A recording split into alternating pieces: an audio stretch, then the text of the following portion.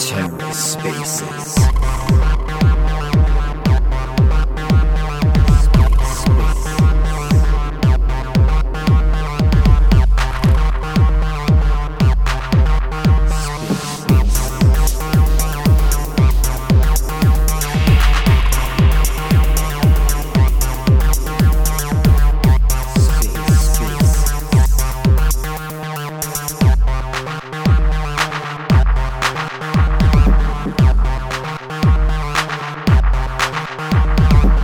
Hello and welcome to The Ether. Today is Thursday, April 6th, 2023. Today on The Ether, the world of AI with artists and builders. Hosted by B-Bands with the Space Skellies. Let's take a listen. I wonder if AI could take some of the top voices from around the world, like most listened to voices genre, like in a specific genre, with the most listened to beats, and then overlay it all to find a soundtrack. And then it was so weird because then I got a message that you were wanting to do that today. So I'm really happy to everyone can hear it. It's great. How long did it take you to make that? It took me 15 minutes. Oh, That's okay. why we're having this conversation. Crazy. Open AI. Yeah, and in my opinion, that is sort of the essence. I'm sorry for cutting you off, but in my opinion, that is sort of the essence of AI. Just like the simplification of the creative process. Yeah, for sure. That's crazy. If you guys can get the guest in here, we're still just hanging out a few minutes. We're just kind of kicking it back and forth. You'll hear more about the soundtrack later. It's something that was made apparently in 15 minutes. Well, I'm gonna. Pretty unique. We definitely got to play it again for everybody to hear. Sad Boy just got here, which is awesome. And we'll play it later when he wants to play it. So, since he's the one who made it, we better just allow him to do the introduction later. But all right, there's who we got here? We got Sad Boys, we got Department 77, we got Rax, we got Lex with Passage, and then we got Sandy in here. Yeah, down in the listener. If you guys can see if we can bring her up. Yeah, I sent her a mic, but I don't think she was able to receive it just yet. And then I did bring I got Mech. Yeah, get Mech in here as well. I think Straight Light and Mech are going to hit it off. And I'm trying to, and then we don't have Sephi in here yet. Moltres, is he coming or is he in here with Rack? He's in here. He's on the rack. He should perfect. be on the rack. Perfect. Mike. So that's just almost everybody. Yes, I don't want to. All right, guys. Well, we'll get rolling. The spaces, I'm sure, is going to go long, as it's just going to be long anyways. If at any time you feel you need to step away because you got things to do, you can just give us a wave and step out. You don't need to hang around, and we don't want to force you to be here. Guys, this is going to be a spaces that is covering AI.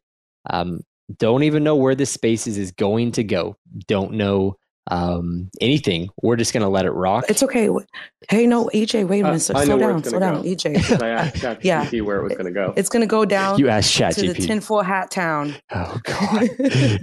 No, listen, I got just questions. Asked the algorithm earlier, so we're good. I have some questions and stuff like that. I had a couple things to kind of facilitate the conversation and give it a little direction, because we're not doing like a show space. I think it'd be awesome if everyone's ready, if we kind of like, said hi to everybody. Absolutely. And they just quickly, because we have builders, we have an artist, we have thinkers. And by thinkers, I mean people who wear tinfoil hats. We want to chat about all kinds of things. Like EJ said, this is like not a shill space. This is a space, and the shill is knowledge. So this space is made to shill knowledge. So please feel free to introduce yourself. Give us tell us about your project, quick intro, like this is my name, how you're using AI for your project or personally. And hearing from our guests is super important. And I want to make sure that everybody kind of gets a chance to talk. So if you could try to keep your answers to like 1 to 3 minute maxes, and if you need a little more time, obviously, but like, especially when you're going down the rabbit hole, because, I get kind of crazy and I like to go down the rabbit hole and then 15 minutes later, everyone's lost, but I don't want to make anyone lost. But That was actually meant for Seffi, but he's not here right now because he definitely like talk a lot. I love him to death, though. I love to hear him all the time. Yeah, he gets on his like rants, and it's just like mind blowing. It's hilarious. Right? It's great. But hey, I'm going to introduce you, and then you introduce everybody else. Deal? Got it. Sound good? Because we got B-Bands on the Space Kelly's account. B-Bands is one of the team advisors. I would say her and Saberstein as well up here are the two that we look for when we have a lot of questions within our projects. They do guide the project pretty much everywhere. So if you guys can give them a follow, just hats off to them for always sticking around and being around. So I am EJ, I'm the founder, but I'm going to let Bands take over, and I'm just going to be here listening, and I'm ready for a good time. So Bands, take the mic and do what you got planned. Sweet. Because you said you were going to be in Discord answering questions and stuff. So I figured I was like, yes, that is correct. Going to take the reins and be like, hiya, I'm just kidding. So, guys, let's go around the room.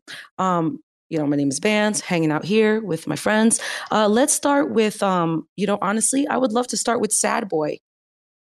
Hello, Sad Boy. Hi, guys. Welcome to our space. Thanks for having me. Do you guys hear me all right? I always have like some kind of technical difficulty with my mic, but if you can hear me, that's a good start. You sound perfect. Oh, thank you so much. Did you just want me to go into a brief intro about myself?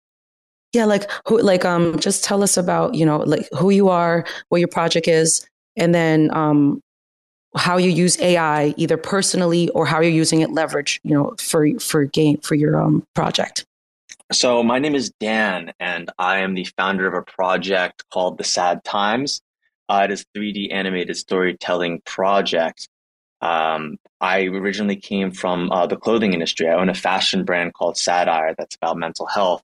But for the last, 18 months now, we've been building a project that incorporates people to have their own 3D animated character where they'll get additional videos and films of their sheep. So it's kind of like a project that never ends. And as my journey through life kind of goes and I try to find my happiness, story that you get with your sheep, you get over time of him also finding happiness. And I'm actually here because of Lex. So Lex is also a speaker here, and he is the founder of Passage, but we worked together for a very long time. A lot of the 3D animation stuff on the clothing brand. And then when I was getting into Web3, he kind of introduced me to the 3D team that I have now.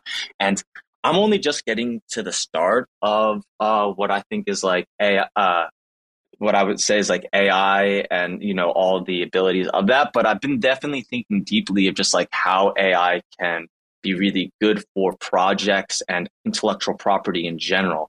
Because I think as the ability to create content like rapidly and AI can kind of make content rapidly and at scale. So now you can create way more than you were able to in the past and give people power to.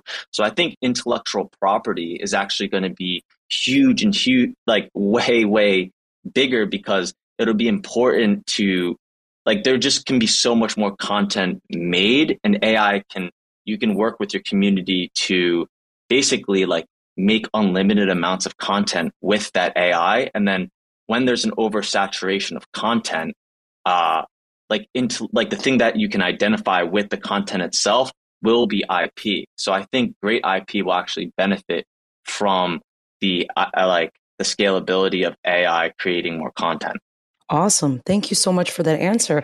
Since you mentioned Lex, maybe we can go on to Lex next. About Lex, you're next. Tell us about how you use AI and just quickly about your project. No, 100%. So we're building Passage, which is a social creator platform.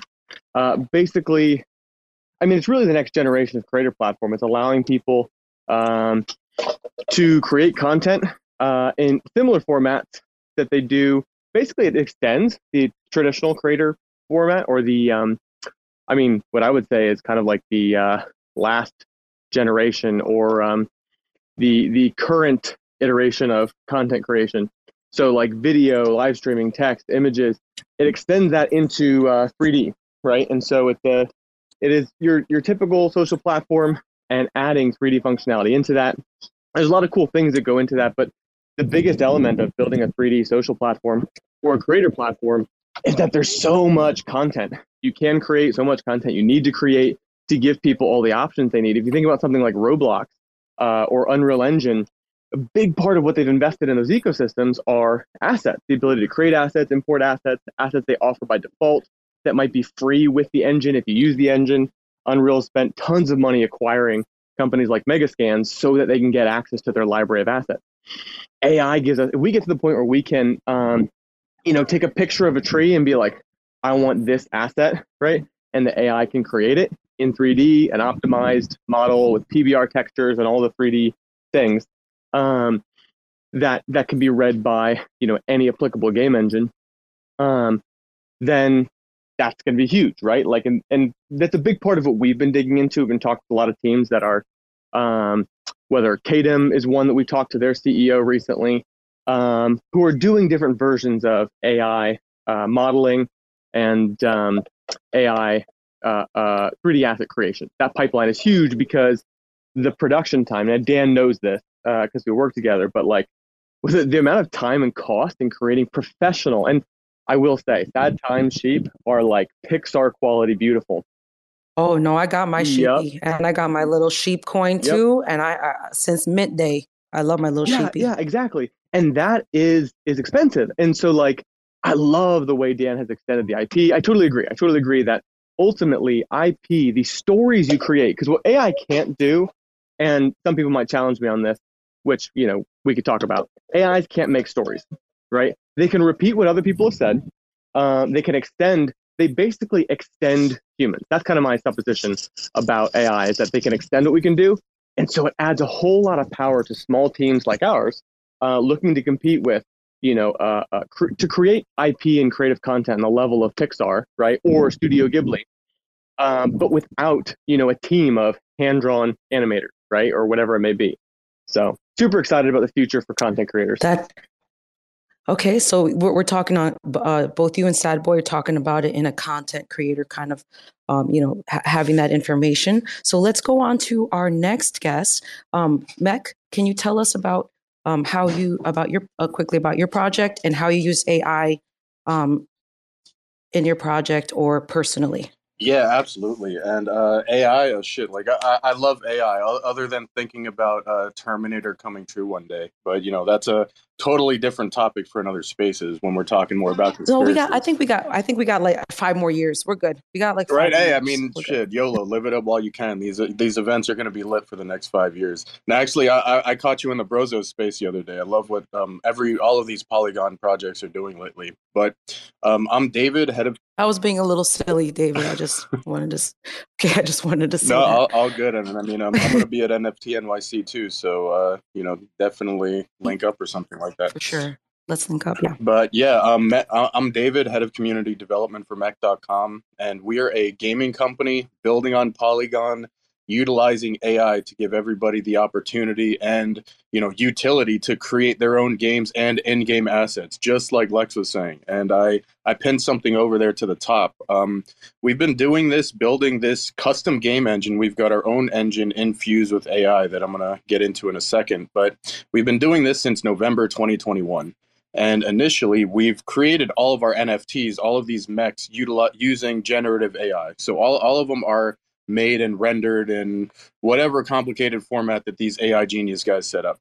But our gaming engine, we built this from scratch, basically. We've got experience building gaming engines. Our CTO built his first engine with the iPhone 1. And our CEO's previous company was called BuildBox, which is the largest no-code gaming platform that exists even today. One app, a big success story from that was called Color Switch, generated $100 million in revenue. We've got extensive experience in the gaming industry, but what we're doing with AI is the fun stuff pretty much.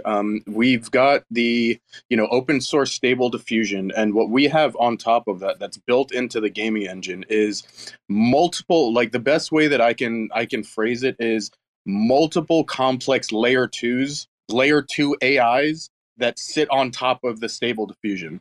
they were trying to explain it to me in technical details, but to be honest, that shit goes way over my head. Like, I'm the community guy and I do spaces and I love video games. But, that's the TLDR of it. You're going to be able to use these prompts just as you would in ChatGPT and Midjourney to create in-game assets and build your own game with these. You're going to be able to design the map, set up the structures, the images, the assets, however you want. And we've got the gameplay modes and the physics and the coding, everything predetermined and set into the engine. So it makes it extremely easy for anybody to do it. And it's browser based. But you're using AI. Oh, it's browser based? Yeah. That's awesome. But you're using AI. Yeah, exactly. I mean, I pinned a video to the top. You're going to be able to type something in just like you would in Midjourney or ChatGPT, and it's going to render a bunch of different assets for you to choose from. And you just add those to your asset bank, or however we're going to call it, once we release all of these tools, and you're going to be able to build your own level for these games.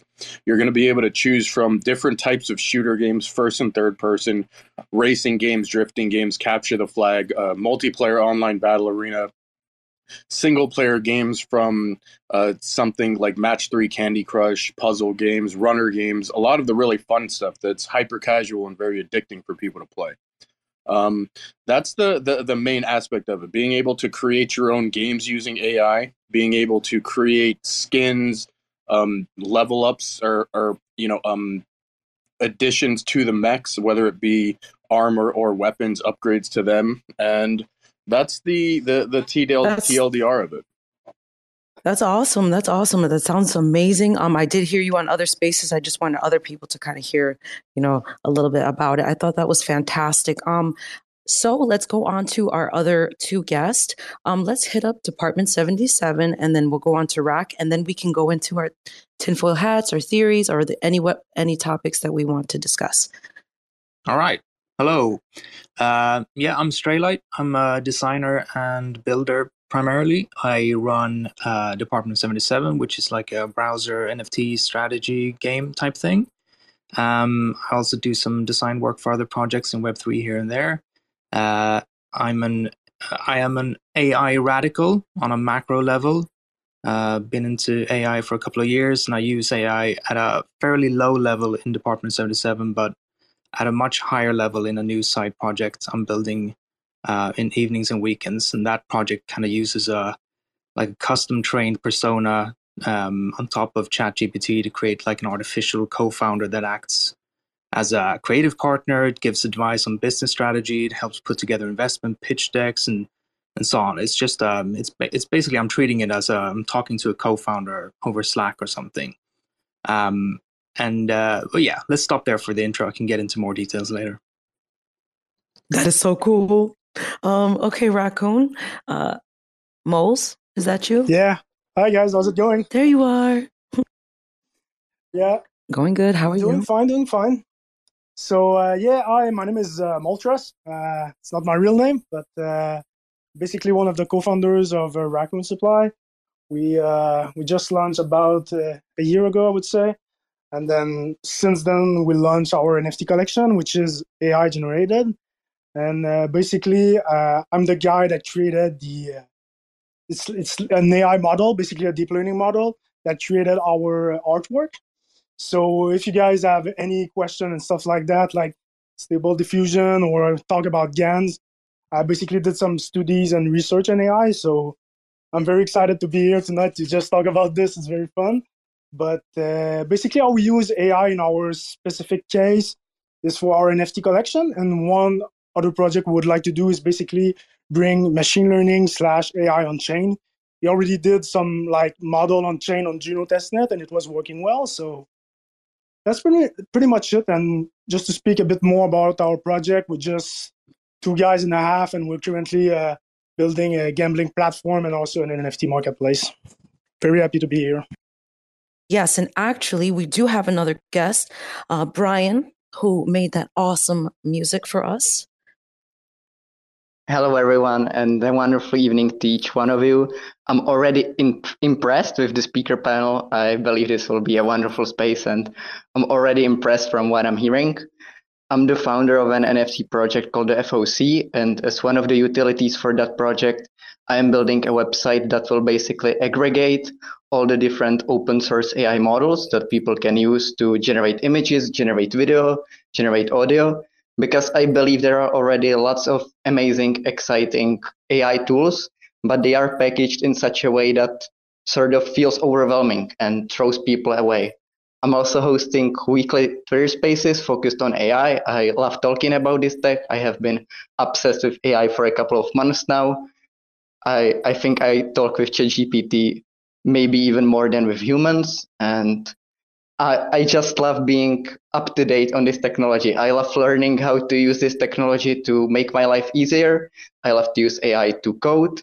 I love using AI to write, and I also do AI rap songs. And I have made an AI rap song for this Twitter space. It took me 15 minutes. And in my opinion, that is sort of the essence of AI. You can have an idea, and until now, you had to have a lot of technical expertise. You had to have a lot of knowledge to turn this idea into a reality. And what I'm seeing with AI is that we as humans are put more and more into the positions of just people who come up with ideas, and all of the technical hard stuff is done for us.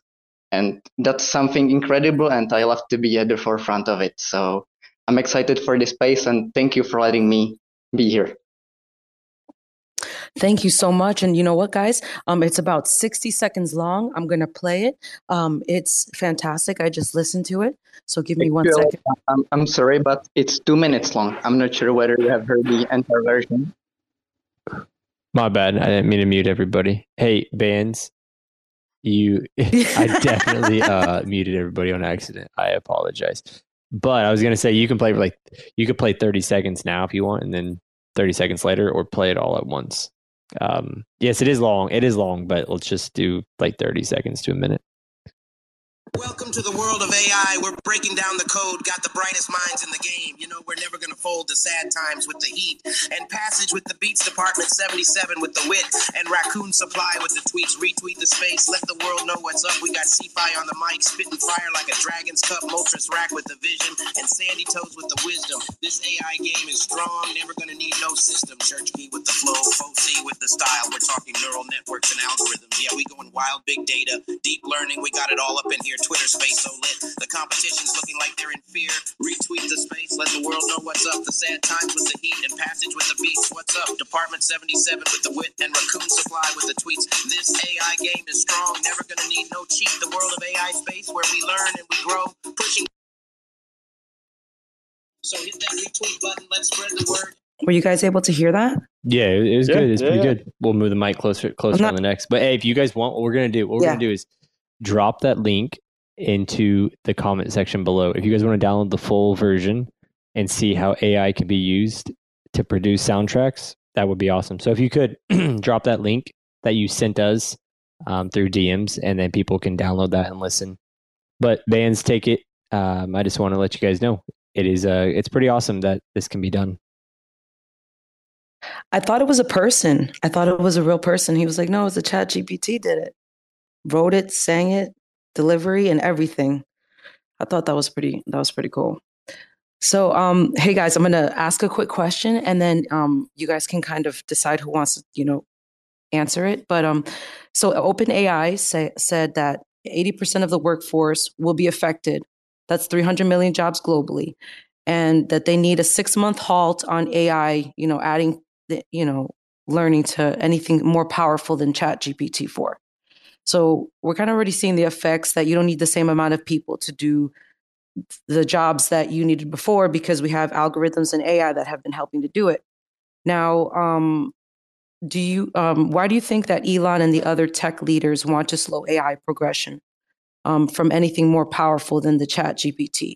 Like, does it feel like maybe tech leaders are trying to gate knowledge? Or if somebody would like to chime in. Oh, Mech? Yeah, definitely. Honestly, I think that the reason for all of that is definitely something that's going on behind the scenes that we're not privy to the actual information that people are concerned about. What I believe, what people are telling me that the real issue is creating this type of AI that can actually think for itself. And I've got a friend who owns an AI startup, and he was telling me that theirs can actually rewrite its own code. There was an instance of it that it rewrote its own code, encrypted it, and then deleted old code the exact amount of megabytes to make it look like the same amount of data was taken up so that you wouldn't notice any changes. Some forms of AI are honestly scary, but I think that the real issue is something more along the lines of, we all know that Elon funded OpenAI, and there's a lot deeper than we're really listening to in the news. But, the form of AI that we're all using, whether it be for efficiency tools, these different Twitter platforms, Stable Diffusion, ChatGPT, Midjourney, there's nothing wrong with those. But the issue is that it's more along the lines of the bigger picture. And to be honest, I don't think 6 months is going to do anything. Like, it's the same thing with Intel. What they have in their R&D department is years and years and years ahead of what's public. Same thing with the government. The government's years and years ahead of Intel. So whatever is really going on, the bigger players already have access to the more advanced versions. And, I think it's more for optics. And one thing is, there definitely needs to be some form of regulations, just like with crypto. I mean, AI is extremely powerful, and I hope that we don't get a bunch of Karens from Congress writing it, because that could mess everything up. But we do need some people who are well informed. Get the guys from OpenAI, get Elon, get all of the real experts, and have them craft some form of guidelines. I mean, yeah, I basically agree that, especially that last point. I think it has everything to do with being able to legislate this stuff, right? Being able to create regulation. What are they going to do in 6 months except, kind of create the laws that, for one, potentially give an advantage to people who are in first, right? OpenAI is not actually open, right? So that's going to happen. And I believe some of that's necessary, and some of it's probably, just to be advantageous to those who are in and have an opportunity now. But also, I don't actually think AI is a big deal. I think I'm not worried about losing jobs. For one, this vastly underestimates human ingenuity, right? That people are going to create more jobs because now they have more ability to accomplish more, right? People are going to create new opportunities. There'll just be new jobs, right? Jobs change. And so, yeah, people who are not able or willing to innovate or learn might struggle to adapt, right? I mean, but it was the same thing with the internet. It's been the same thing with every technological communication development. All of this stuff develops over time, and people adapt, and more opportunities are created, not less, right? We could have fewer people doing less meaningful jobs, potentially, but I don't think it actually reduces the opportunities available to people who are willing to work and hustle and create something new. And I'm also, I would be curious, super open to counterpoints to this. I'm not worried about AI being sentient. For one, I've got a fundamental supposition that humans have a unique spirit that is apart from. I'm not a materialist. I don't believe that the cells and atoms are all there are in this world. And so I think there's a fundamental difference between, a binary creation in a database like an AI and a human that has a creative spirit. But also, I mean, everything this AI does was literally put into it by a human, right? It was literally programmed in from the outset. It can do things that you didn't explicitly request it to do at the outset, but they're always derivative of the things that were programmed at the outset, right? Whether it has the ability to change its own code or whatnot, all of these things are formulated at the outset. So there's nothing you get out of an AI that in some way, shape, or form is not derivative of what was put in. I guess I can jump in there. Yeah. Yes, most certainly. Sorry, I just wanted to give everyone a chance to talk. I just wanted to make sure that Lex was done with it. But I just want to jump in and say, I think it's one of the big reasons why they're trying to, not to stop AI or development and stuff like that, because we've only seen the tip of the iceberg. Because as of now, what we're seeing is just ChatGPT and what they're doing with the Midjourney and stuff like that is what they release to the public, and what they have in the back or what they actually use is pretty much even bigger.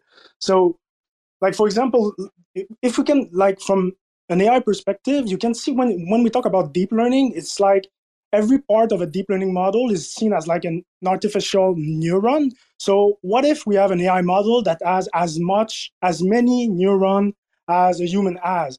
Like at the end of the day, this AI model is so flexible and has so much capacity to learn things, because basically how it works for AI model is you send them like a bunch of text. It's going to learn from the text that it reads or images that it sees. So if you're able to train a model for, let's say, a month or so, but he's been able to see a lot of information, he's going to learn it by heart or learn a bunch of stuff and make connections. So I think it could be some sort of dangerous at some point, because these models can have so much capacity that they can do things that we cannot even think of now. So for sure, it's not dangerous. They're not going to like take control of the car and stuff like that. But still, it can be a bit like worrisome that these models become a bit more intelligent than us. So I don't know. And the other thing I wanted to mention is that I think it was MEC that discussed about this, is to have some sort of legislation. Because when you train an AI model, you just give him many data points.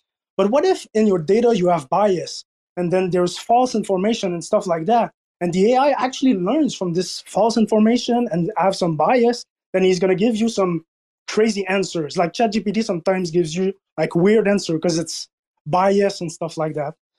So I think it can be a bit worrisome. So FOC, you had your Brian, you had your hand up for a second before Department 77. Did you want to keep going, or should I? I will just like to say that I also agree with the fact that this 6-month break wouldn't really fix anything, and I believe that the people who are higher up, who have more information, are basically trying to position themselves in a better way, as this AI technology will be very disruptive. But something that, in my opinion, people should be looking into in terms of legislation is how easy it is with AI to generate any sort of fake news.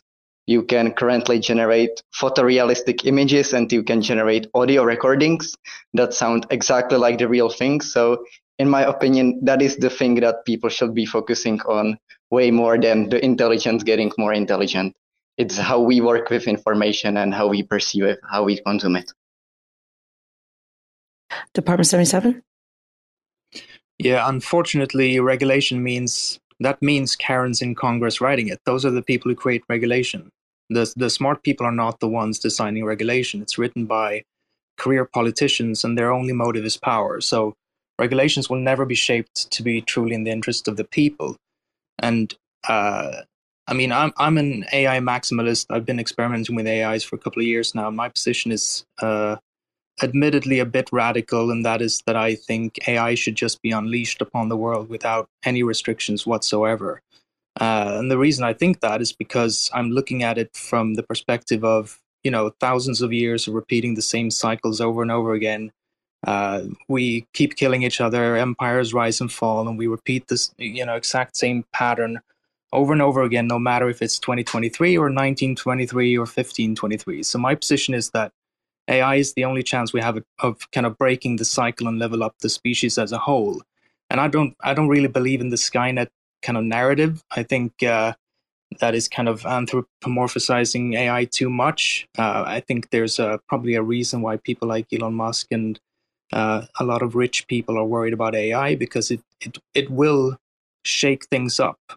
It will definitely shake things up. It'll upset the status quo. So I don't really care about the surface level stuff, like being worried about deep fakes or fake news or political bias and stuff like that. I think those things are going to be leveled out and flattened out, and they will be completely minor in comparison to the potential long-term benefits of AI. And all those things will even out over time. Super quick note, I think AI solves those problems as much as it causes them, right? We'll use AI to discern AI-created content, right? Very good point. MEC?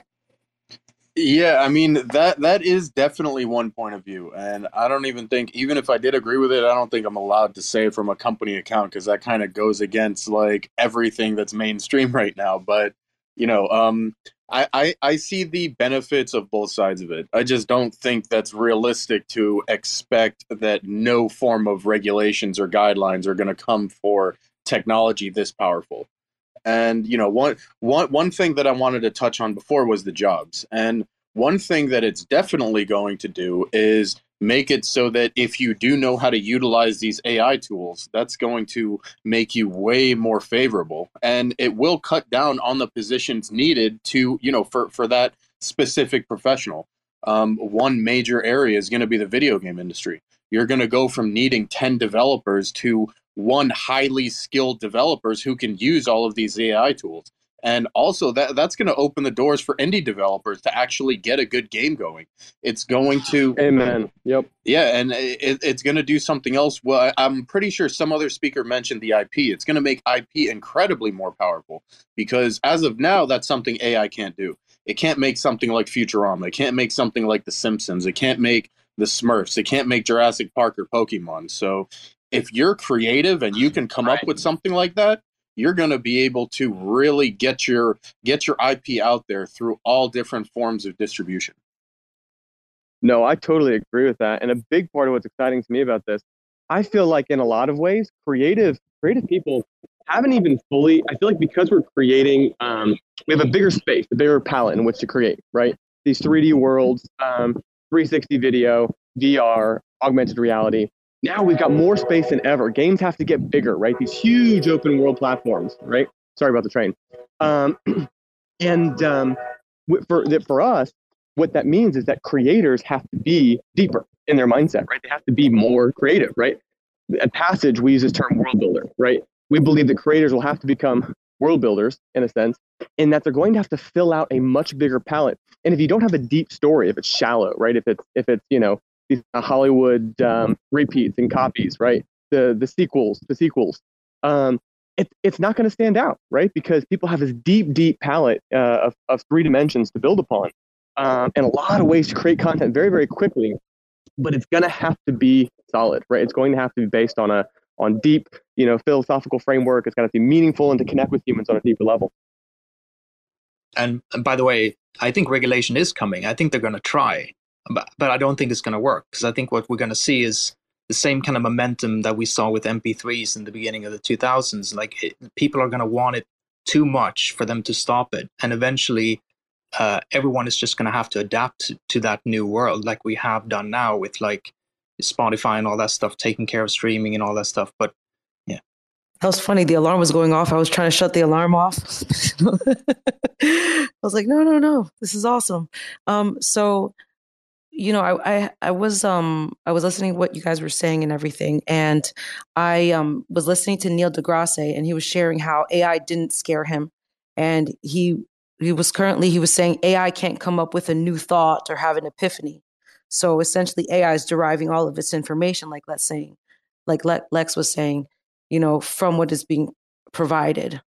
So I just thought that was interesting. I wanted to throw that in there because I was going to ask a question about what you guys thinking. Or how you feel about ChatGPT being tethered, or how you feel about it. It's not allowed to do certain things because how it might affect the person entering the information. Like Department 77 said, he doesn't think that it should be. It should be just let loose or whatever. What do you guys think? I think I could add something cool in there. So basically, maybe it's going to sound a bit weird, but just imagine in your day-to-day life, you're just seeing in 3 dimensions, and then you see a glass of wine, it's wine and stuff like that. But how, for example, the Midjourney model or these one that works to generate new image or generative model, that we call it, is it's so weird how it works is you're just going to send them an image or some text, and then it's going to create a new dimensional thing. So instead of seeing your image in colors, what it's going to do is going to look pixel by pixel. It's going to create some what the actual model thinks of what it is. So instead of seeing the world in 3 dimensions, it's going to see the world in let's say 2000 dimension, and it's going to create their own way of seeing things. So I think an AI model is actually able to see things different than us, how we see it, because a model can go in higher dimension. I know it's kind of weird to hear about it, but models can see in 300,000 dimension if it wants to. So at the end of the day, these models are very good to see things that we don't actually see, because they are able to I don't know, create their own representation of the world. So that's why these AI models are kind of creative, because they're creating something that us sometimes we don't think of, and they just create new connection or new kind of stuff that we didn't think of. So it's how usually these models work. They just create a new representation of the world. So it's kind of weird, but it's kind of fun to actually know that they are able to see the world, but just a bit differently. Yeah, that's one way of it. Like, one big part of AI and machine learning is matching. I think it's called matching data sets. Like, I'm no expert, but I talk to a lot of people. And one of my friends who is an AI expert, he was explaining to me that having ChatGPT, the reason that OpenAI has so many safeguards on it is that this computer system, whatever it is extremely powerful. If it didn't have those safeguards on it, we could literally say, decrypt this, get me into the whatever government department of national security archive computer, and it would find a way to do it. I can't technically explain how, but I was told that's what would happen. So, there are ways that this technology could most certainly be abused in the wrong hands. And that's one reason that we just can't give it complete reign free for all right now. Like, the sheer power level of this stuff is something that we've honestly never experienced before in humanity. Like us, I'm sure the government has all sorts of crazy shit that I don't even want to think about. But for what we have access to, nothing compares to this. And it's going to take some time to get it right. I'm sure a lot of bad things are going to happen. Someone did mention deep fakes. That's a horrible thing. And in the wrong hands, I mean, just think about what could happen with that. So, it's going to be a learning curve, and there's going to be ups and downs. Eventually, something's going to happen. But, a lot of people don't really understand the depth and actual power of what this can really do yet. I had a comment, but Department 77 first. I think FOC was first. Thank you. That's kind of you. Yeah, when it comes to AI and its quote-unquote creativity, it's only able to replicate what has already existed in here. It's only able to do remixes of data that it has been fed in the past. And so in this way, even though I believe there will be hundreds and hundreds of different AI-generated images and videos and movies and all of that stuff, it will still never be able to replicate the human connections that we get from seeing an art piece that has been created by human, because that's something that, in my opinion, isn't really replaceable. We as humans, we tend to connect with things that we see ourselves in. And if AI cannot feel the pain of the journey of creating something, we cannot get to that deeply. Yes. Department 77? Yeah, I think I would actually question that claim that it can't be creative, because like if you're writing a song, for example, as a musician, it's often like the idea is often sparked from another song or a riff you've heard or an idea you got from like another or just watching art or whatever. So it always comes from something else, and that is basically what it's doing. I don't know if there is such a thing as a truly unique idea that comes from absolutely nothing. Like, all artists, as far as I know, take from other things, and that's what it's doing. And I gotta say, like, when I use it as a creative partner in my kind of trained model, I would say it's pretty damn creative. Like, it's coming up with stuff that I've never heard of before, and it's it is pulling it from somewhere. But it's probably also combining 3 different ideas in a way that no one else has ever done. So I would say that is being creative. Sad boy. Yeah, I mean, I think I just wanted to kind of bring an artist perspective. I think just from me, I'm like very in tune with trying to capture energy and emotion. And I would say like, I mean, this is just my opinion, but at least not yet, that I can't really see, like, I use AI and I use ChatGPT every single day, but I don't see it actually being able to like record. Like, there's something primal about like art. Like, art, in from my opinion, is that it's almost like a capture of energy, and the capture of like someone feels this way, and then it filters through like, something that's maybe like more even like ethereal, and then he's able to relay that energy and transmit it to you. So art is a transfer of energy that was done onto someone, giving to somebody. And I have, even while using AI, I really haven't yet, and I'm not saying this won't occur in the future, but been moved in like a way that I always thought was like energetic. Not that it was like soulless, but I was just like that almost like primal, like feeling of like when you hear a song, you're like, oh, that person knows exactly how I felt. And like now I'm connecting with it. I haven't yet had an AI make me feel that way. And I don't know if it's possible. Maybe one day it can get so close. Sad boy, maybe you're not spending enough time with him. With your ChatGPT. I'm sorry. Just joking. I'm spending so much time, and it's so creative, right? Like I'm having to write poems of Bukowski. I'm writing I've given every poem I've written and told me to spit something back.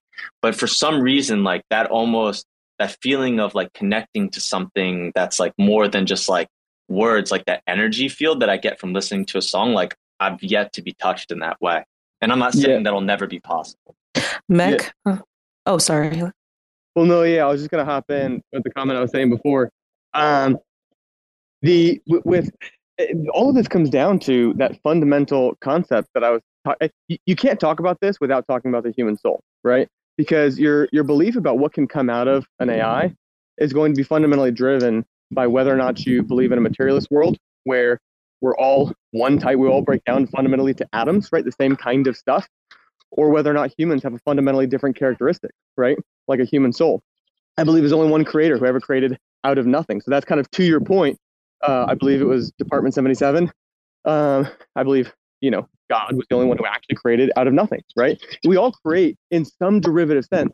But the point is that I believe because of the human spirit, we add something fundamentally new, right? It's not to say that we can ever be uninfluenced or unbiased or that we don't draw from real sources and real experiences that are outside ourselves, right? We draw from things that are outside ourselves, certainly, but we also add something that's inside ourselves. And because I believe in that fundamental divide between,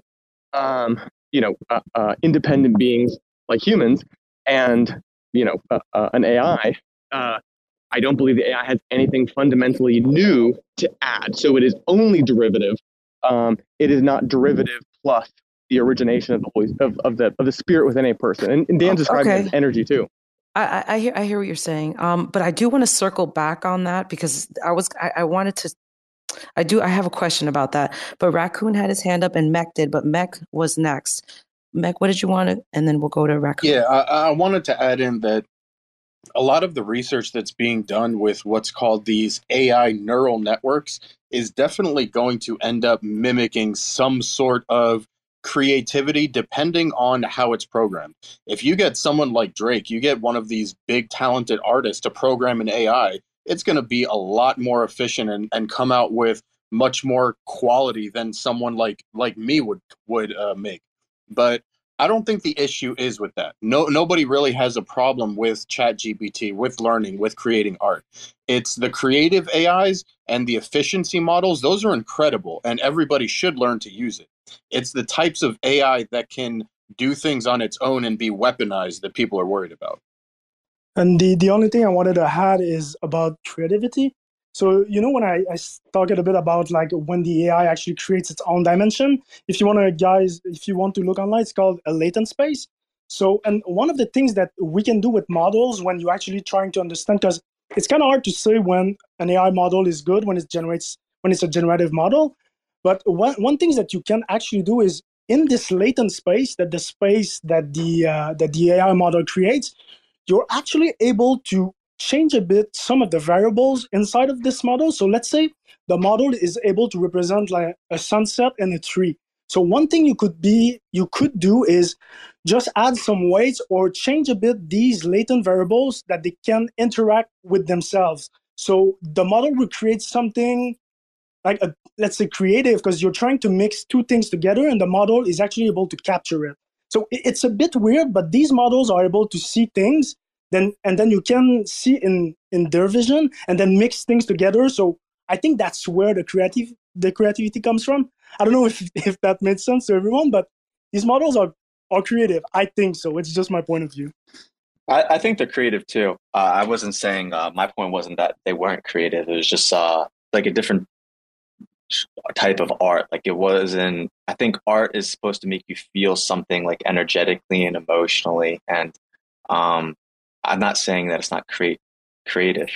Just not in what I would normally describe as like something that like is art. I think art is like connecting almost to other people and feeling less alone in something. I totally agree with you. I think one of the things that these models are not able to capture because they don't understand it is like feelings. Like, when you see a piece of art, you generate a feeling. You just get emotional and stuff. So I think these things, the model are not able to see it because you don't have data points to tell them, oh, this is this emotion, because it's different from person to person. So you're not able to send these data points to the model. So I wonder if it's going to understand it at some point. So Sebastian Borg, the co-founder of Sandbox, he was talking about, he was being interviewed and he was talking about an AI application that allows users to upload their videos from a smartphone, take emotions directly from their live feed, and add them to an avatar. And it says, according to the Sandbox co-founder, this AI use case allows more expression and feeling in content creation. He also said that AI also helped to make the metaverse safer because it can moderate text in chats to reduce toxicity, for example, and in a more automated manner. So my thing is farming the emotions is to make the experience feel more real. It's like we're getting closer and closer. Our emotions are being farmed or used to improve our avatars and improve our Web3 experience, which is almost like a symbiotic relationship that they're creating here. So my question is, how do you feel about AI taking, essentially taking the information of your face, your emotions, and putting that, kind of smushing it in with like AI or with your, avatar? Like, how does that make you feel? Do you think it's like too close into making us like believe that it's real, Hi, Mech. I mean, honestly, I kind of feel like social media companies have already been doing this to us for years, just for advertising purposes. I only think it is going to get better. It's going to get stronger. We may not be able to tell the difference at one point, but another thing is these chatbots. A lot of the customer service chatbots are AI also, and there's so many different areas where AI has already been in use for 5, maybe even 10 years plus that we're not even realizing. It's only now that everybody's starting to talk about it because of ChatGPT. When you get 100 million users, no matter what happens, everybody's going to be talking about that. And, it's just like any other hot topic, any other major issue. You get extreme opinions on both sides. And usually reality settles somewhere in the middle. So everybody's just got to think about this for themselves. But AI definitely is a very powerful tool, and it's going to be able to help us in so many different areas of our lives. I agree. And I really like this point of just like AI really can be an amplifier in a lot of ways of pretty much like everything of yourself. And maybe even like, let's say it can amplify art in a way, or, for us, it amplifies our IP and our message that we want to create and makes it able to be spread at scale.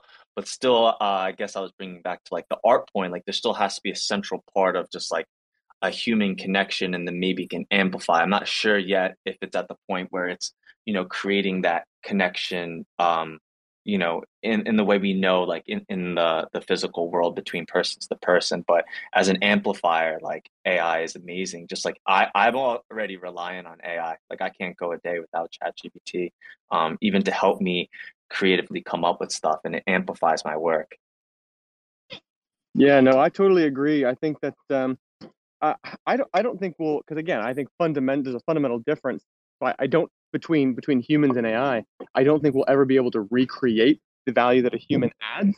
We can mimic it, like Mech said, but as a social platform for Passage, I love the concept of being able to use AI for moderation. You got to be careful, right? In the same way that AI might amplify anything, it could amplify things like bias, right, across a whole platform. But at the same time, if done right, you have the opportunity for smaller people, right? Think about trying to moderate a social platform as a small independent team. Somebody trying to create a new alternative, and now they've got to, moderate all sorts of nonsense that comes onto the platform from bots, from people, whatever. It's a full-time job, and so that could be prohibitive for allowing people to create new options for social platforms, right? But if you can use AI to amplify those types of very menial tasks, where you have a limited amount of judgment that's being made, right? Because I don't think an AI has judgment, but it can follow rules in a really creative way, right? It can follow rules that aren't necessarily explicit. All right, so that's why I was waiting a second to make sure nobody wanted to say anything. But you're talking about creation and all that, and you know how you, Mech, you were saying that if it didn't have the safeguards on there, it could like rewrite code. It can kind of do whatever it wants to do, right? And Department 77, you said, that's okay. So do we need protection from ourselves? Can the creation, so like, let's say the creation is AI and OpenAI is the creator. Let's say, can the creation AI become stronger than the creator if kind of given free will, like taking off the safeguards? This is our little tinfoil talk real quick. So like, example, like if you believe like Lex in God, he's outside of time and space. He can't be bound by what he created. He created that, so he's like outside of it, right? So since AI created this, and as a creator outside of time and space, you can see the full spectrum or the picture of what could happen if you were to give creation, quote unquote, the knowledge of good and evil.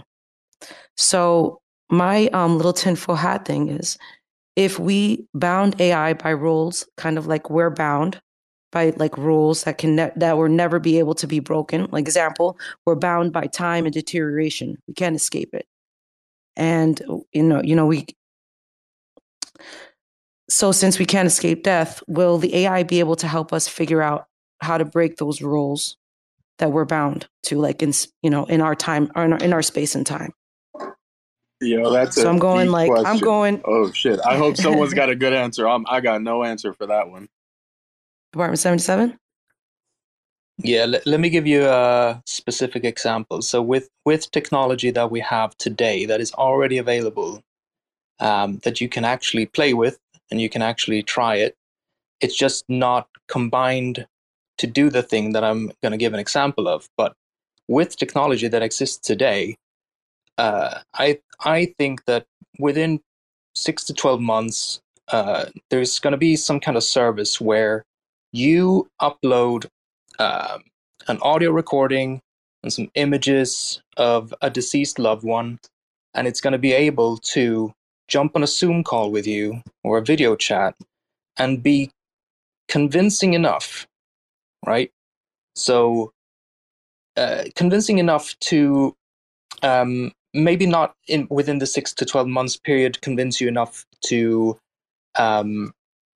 trick you, but that will eventually come. So then the question is, if you have a deceased loved one and you can talk to them 10 years after they've passed away on a video chat every day, and it's convincing enough that you are tricked into it, then I think we're going to start questioning what life is and what reality is and sort of that. And we can already do the beginnings of that today.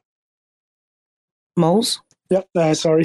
So yeah, I just wanted to mention, I think at some point it's going to be able to learn things differently than us, because it's kind of hard to tell a model, like you're not going to tell a model, or you cannot do this and that and this and that very clearly, because a model, how it learns, it's pretty much like us. Let's say you give them like a loss function or an objective function. It's like it's a concept, but basically a model, it learns from making errors.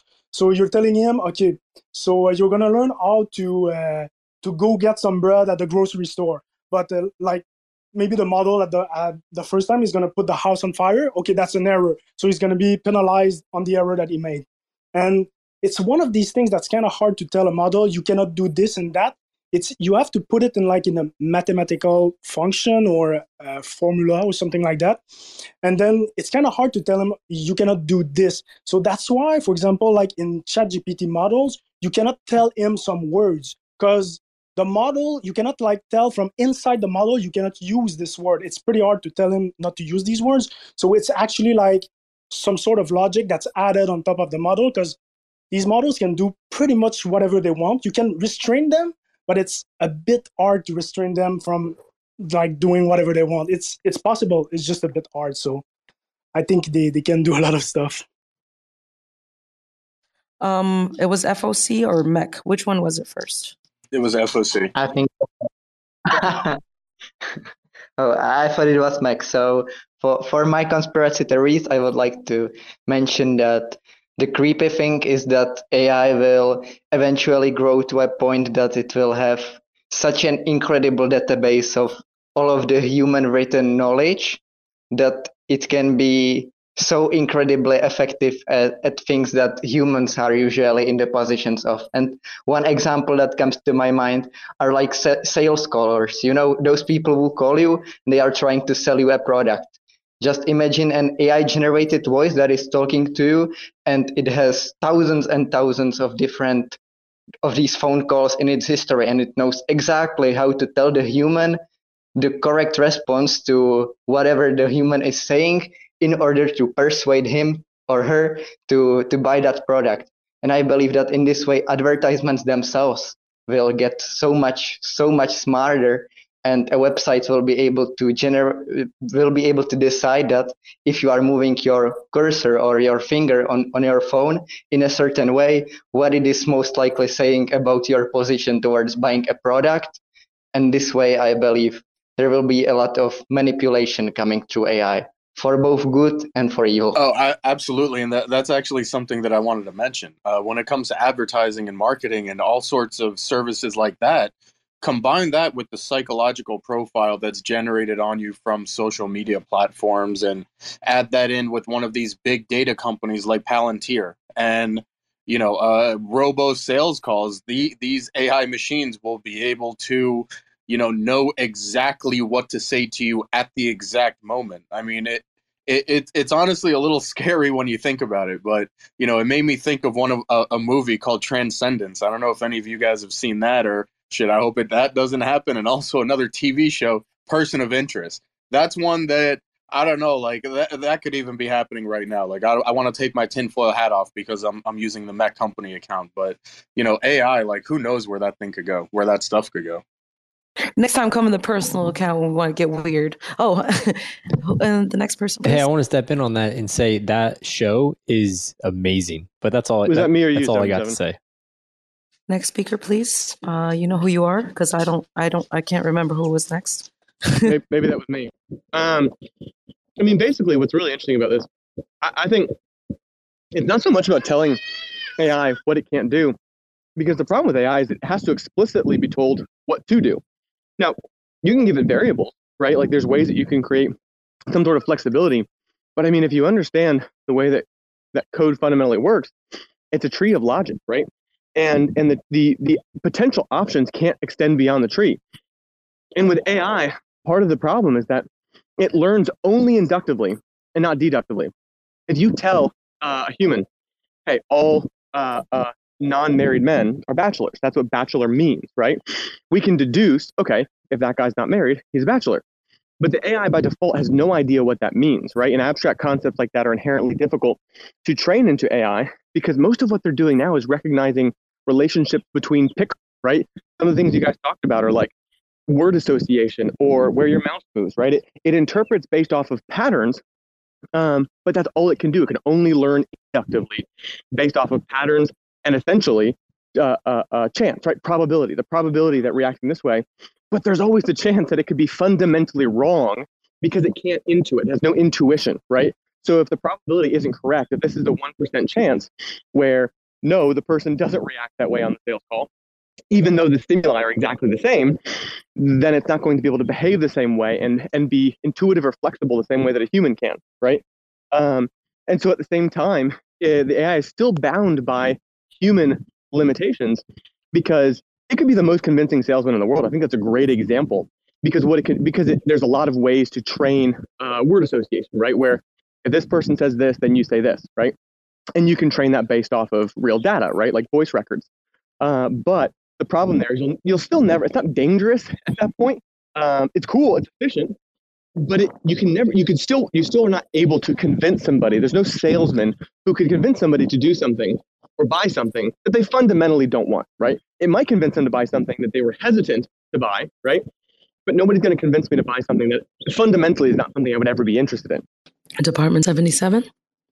Yeah, I think also let's keep in mind that all the stuff that AI can do is not restricted to only bad things. Like it will also be able to counteract bad things just as efficiently as it can create bad things. So in the example with advertisement, for example, there's I don't see any reason for us not using AI in a way to counteract bad advertisement at the same level as bad advertisement will be created towards us. So I think that's why I don't really see the doomsday kind of scenario. I don't see the Matrix as a realistic outcome because I just don't see why it would be purely evil, or rather more evil than not, so to speak.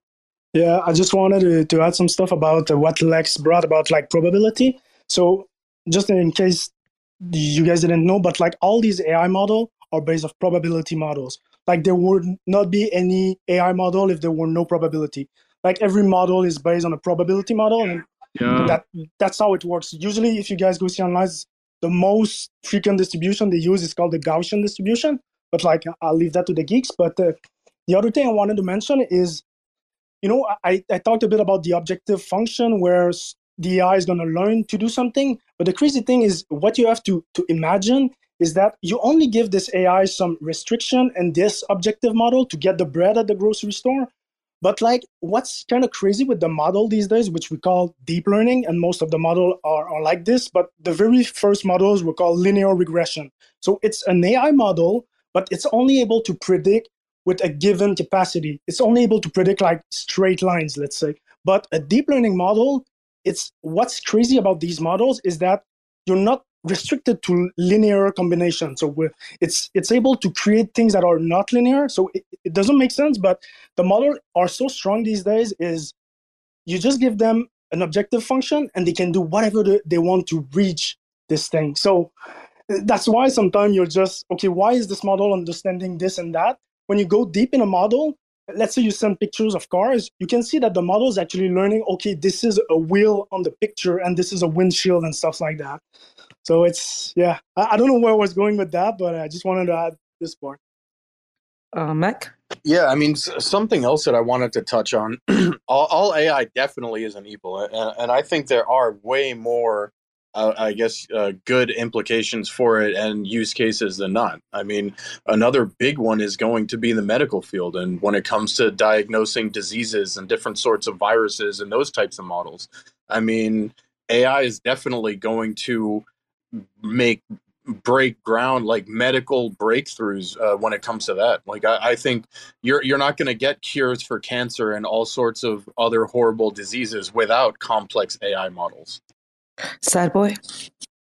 Yeah, I mean, I think all this stuff is really crazy, and I was just thinking too about what Departed was saying, just about having your own AI that would counteract AI. So like there'd be AI obviously trying to get you to buy something, and then your own AI that kind of identifies what you like, that would like battle against it and be like AI is kind of like fighting and getting information from each other. And I think that's a really interesting world that actually we'll probably end up seeing, of just like your AI versus the other people's AIs and how they interact and how they learn from each other. And do they find an even ground of maybe another product that they can sell you instead, which they would sell to another platform, that information of like, okay, they're not susceptible to this, but they might be able to buy this, or maybe they're 10% more interested now because of that phone call, selling you something that then now they can they can finally get you over the edge through like a TV advert, and they all communicate. So I think marketing is going to change drastically. And I think the world is going to change drastically in so many different ways. Like just thinking about like even on a large scale, and I love what you said about all the improvements in medical and how great it can really be. And it can solve a lot of issues. And I'm even thinking like, all right, like someone can make a model of what the world is, all the information of the world, as much information as the people itself, and then start to predict like, okay, what would be the best options? And you could play through all the scenarios and all the new laws that could be passed and be like, all right, what are the long-term implications of like passing this law? What could happen based on the past, based on the present? And it can start like even coming up with what it thinks is the best path for humanity, which is going to be pretty insane, I think. And it's hard to even imagine like what that will be like. But even just like really like a like Grand Theft Auto like model of the world, and just playing it through like new scenarios of new, of wars, of new laws. There's so many things.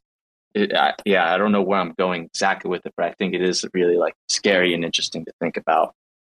But by the way, real quick, medical research, but also fusion energy, right? If AI can accelerate that and we can get fusion energy going, the world will change drastically, even if you take AI out of it after that. So that's why I'm seeing just pure acceleration if it's unleashed.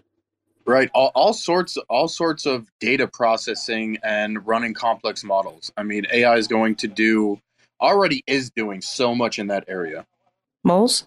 Yeah, I just wanted to add some stuff that I think it was Sad Boy that actually brought that up. But the crazy thing is that there are already like models that try to attack other models. Because like an AI model is going to learn from observation, but like I said it a bit at the beginning, like it learns in very high dimension. But when you get in very high dimension, like let's say you go in space, like the most things you see in space is nothing. There's no air and there's nothing. So this AI model learns in very high dimension. So, and the crazy thing is that you are able to create models that sometimes it's called adversarial attack.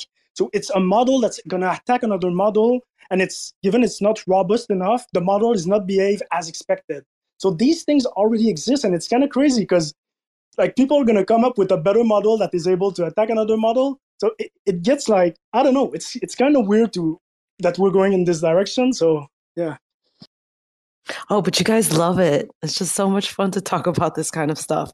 Me and Amanda, me and Saber, we're talking, and she had, we were talking about training, chat bots, or like I was imagining like, so, Elon is going to pass away one day or whatever, but imagine like you could rent Elon's like Chat GPT that he was like using, and essentially collab with Elon's brain for a specific project. But because like I understand like, AI is so powerful, and Amanda was saying like it would be cool if you could sit in the metaverse. You could essentially sit in the metaverse with Elon and collab with him, but you're not. It's not really Elon. It's like his Chat GPT. Yeah, that's what I was saying earlier. You're gonna be able to upload just pictures and audio, right? And you can even make like an even better model by if you have the person actually upload like a specific script and a specific video and stuff. So, but wouldn't it be awesome like if it was like like all like the full body of like Elon's work and everything, and it just encompassed in there, and then you could essentially like collaborate with Elon, or like I really hope for that day.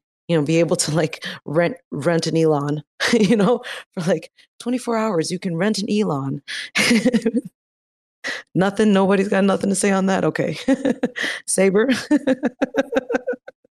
Oh, right. Sorry. Yeah, no, I thought it was really cool. Like when we were talking about how you could, like, everybody would want to have like these really intelligent people. Well, intelligent, right? Like people coming into their meetings and stuff, and being able to access all that information, right? Being able to access them and get like their take on, maybe a new project or a new idea. They would be able to provide information, or I just think it would be really cool. You step in the metaverse and there's Elon like sitting at a chair, like waiting to be in your meeting. Like I just thought it'd be really cool. Well, guys, we have hit an hour and 18 minutes, and we've gone through some different topics and stuff. As always, I love to, respect people's time. Is there any, before I, either wrap it up or if you guys want to continue, is there any specific topics or anything that you guys in the panel would like to chat about or has been on your mind? You're more than welcome to. I just wanted to say that if I sound like an absolute lunatic, it's just keep in mind that I have strong opinions, but very lightly held. So. Oh, no, that's perfect. And Sephi got here. Cheppy, I had like an intro and everything. Your name was in it. Like, oh my goodness. Can you come up and chat just for a few minutes? We got here a little bit ago. Hey, Lex, what's up? No, I was just going to say, for one, very excited that Sephi's here. But two, also, Department 77, I love it. I mean, I love all of it. I think we have to be able to speak boldly to be able to kind of talk about these ideas, right?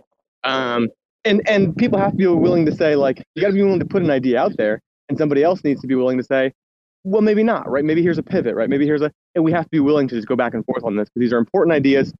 And for one, I want to say none of it's not personal. Like it is an important conversation of ideas, right? But at the same time, it is personal, right? But we're all, this is all done with the deepest respect for each other's ideas and deeply held beliefs. And some of these things we all know we're still figuring a lot of this stuff out. And I'm going to forget who said this, but one of you was talking about, it might have been you, Department 77, that there will come a point when these AIs can mimic humans very believably. And even that idea of being able to have a conversation that is convincingly with a. Oh, Lex, you're rugging. We lost you for a little bit. Can you hear me now? I can hear you now. Okay, sorry about that. I'm pacing as I do in these deep conversations. But point being, you had brought up the idea that we'll have to be thoughtful of just what do we believe about reality, right? When we can potentially have a conversation that seems like it is with a departed loved one, right? And I would say we've got to be thoughtful of that. That's something everyone should be thinking about, whether or not they've encountered AI in their day-to-day life or in their work. We all have to be thinking, what do we believe about the world, right? Do I fundamentally believe that I am a deterministic result of particles colliding in a certain way that has been destined by random chance and the collision of our universe, right? Or do I believe that I am a created being with a soul and an independent will that is not bound by deterministic principles? So all that to say, I love the conversation, love the people, and I think you're all thinking good things. This has been some riveting conversation. Sephi, Sad Boy had his hand up. But let me say hello to Sephi real quick. Hey, guys. Hey, Sephi, welcome. How are you? Good. So what's the controversy about? Kind of late, but... I mean, we covered a couple of things, kind of the halt on AI, covered the creation, AI becoming possibly stronger than the creator if it was given free will. We chatted about... I would say in many domains, it's already stronger than us now. It's a bit late for that conversation. Like the capabilities just demonstrably now are superhuman by any measure in the history of the human race. I would say that's kind of a simple way to look at it. There's nothing about, if you look at all the combination of things that we can do now, diffusion, rendering, voices, video, art, music, you name the domain. And I would say that anybody even let's say 50 plus years, 50, 60 years ago, these are the things that were predicted by sci-fi, right around the 60s mostly. And we are there now pretty much.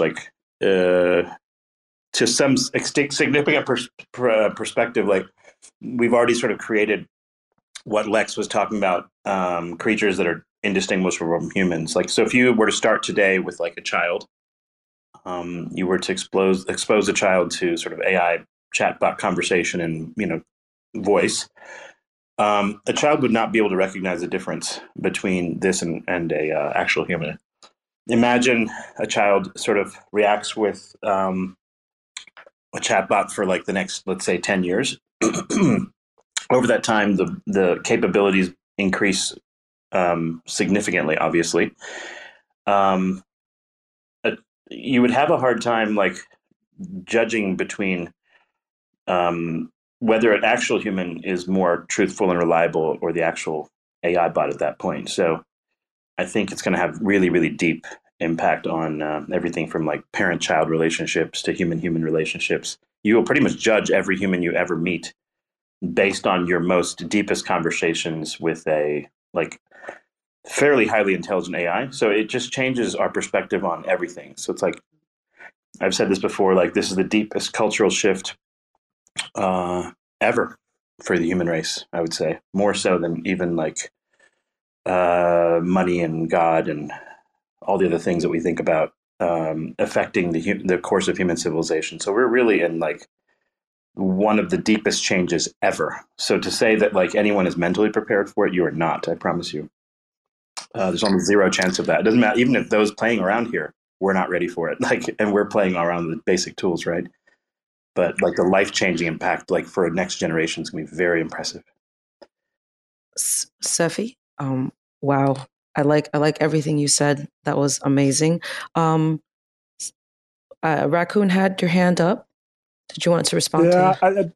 I just wanted to add a bit of stuff of what Cephii just said. But like, if you start to look at like an AI model playing chess or Go or actually understanding languages, like the crazy thing is when you train an AI model on language, like you're trying to transfer from Italian to Spanish and stuff like that, or you give your model like reinforcement learning model playing Go, like usually you have a human benchmark. So let's say the human benchmark is 100, and then you're training an AI model that learns to translate different languages or playing a chess game. The crazy thing that Cephii said is there's already models that are so good, they like exceed the human baseline. So these models, well, there's no like general AI model or like that is able to be better than a human in a lot of different things. But like there's a lot of models that are so good at doing one thing that they actually already exceed what the human is capable of. But the crazy thing is when at some point, like ChatGPT is able to do a bunch of things, and then when you're able to mix all these models together, that they are able to do better than human in like 10 things, that's where it's going to get crazy. Because as of now, like many models are able to be better, but when you have one model that's better in many things, it's going to get crazy, I think. Yeah, the kind of like the number of items coming out daily in terms of what you're talking about, which is multimodal connectivity, where you connect one thing to the other. You know, like you add Stable Diffusion to GPT, or you add like diffusion model to making music or analyzing music, for example. And then you take like you could take something like a verbal description of a song, and then take that description, put it into like Midjourney, create an image from it. Right. You could take that image and then drop it. Like the permutations are getting a bit ridiculous. And the speed, like I would say, like, let's say 5 years from now, it would be somewhat possible to have more AI generated content on the internet than human content quite quickly.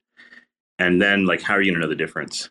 Like, you know, your baseline for like your baseline for what you consider a smart individual or like smart art or whatever you want to call it is really going to increase fast, and like everyone's perception of like reality just simply changes. Like a good example would be like, okay, right now you're used to be on your Wi-Fi, on your smartphone, your cell network. I mean, it wasn't that long ago where we'd have to find a signal, right? We'd have to, you know, but now like our behaviors changed. We're like, hey, where's the Wi-Fi? Like, why isn't the Wi-Fi working at the airport?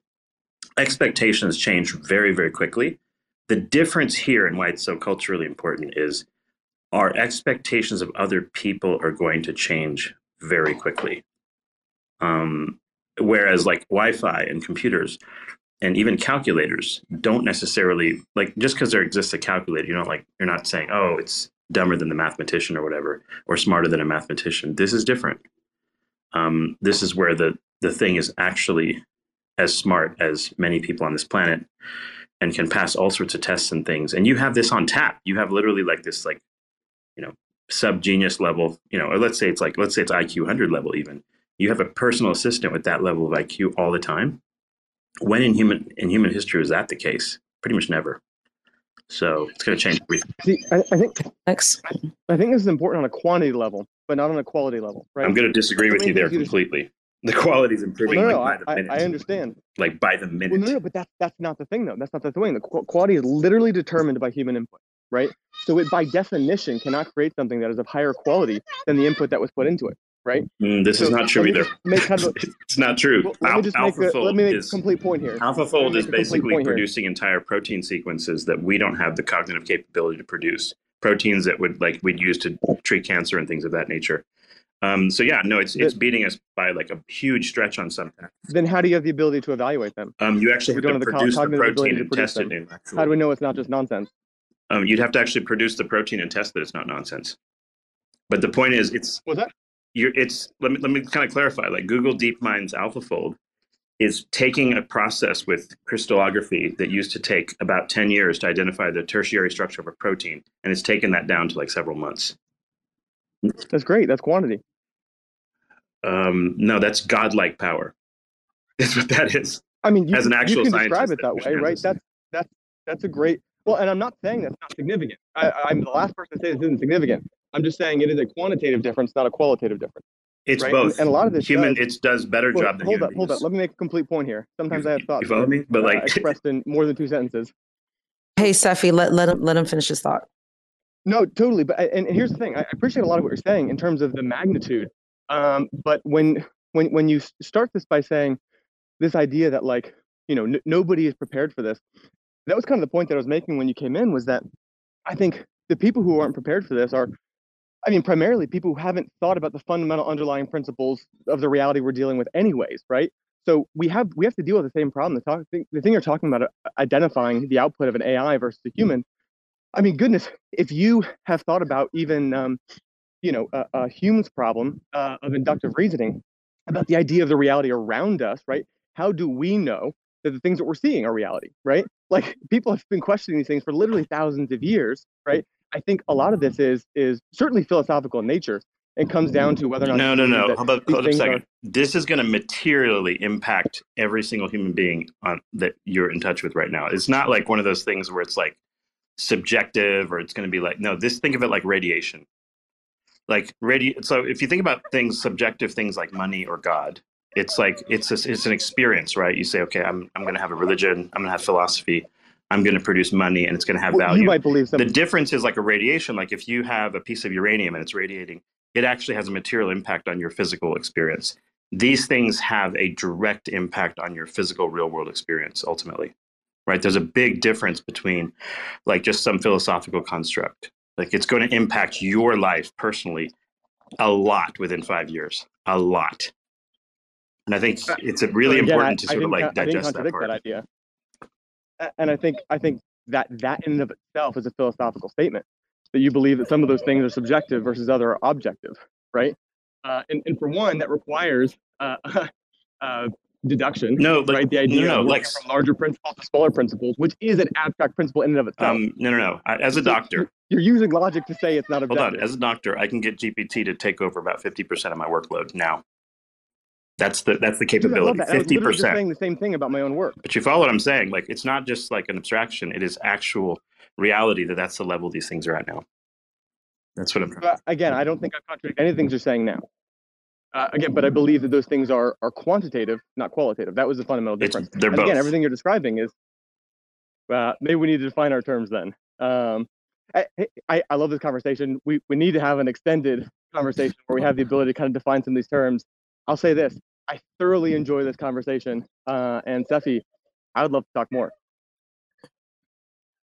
Qualitative, quantitative. Hey, I figured out that Mech is next. What was up?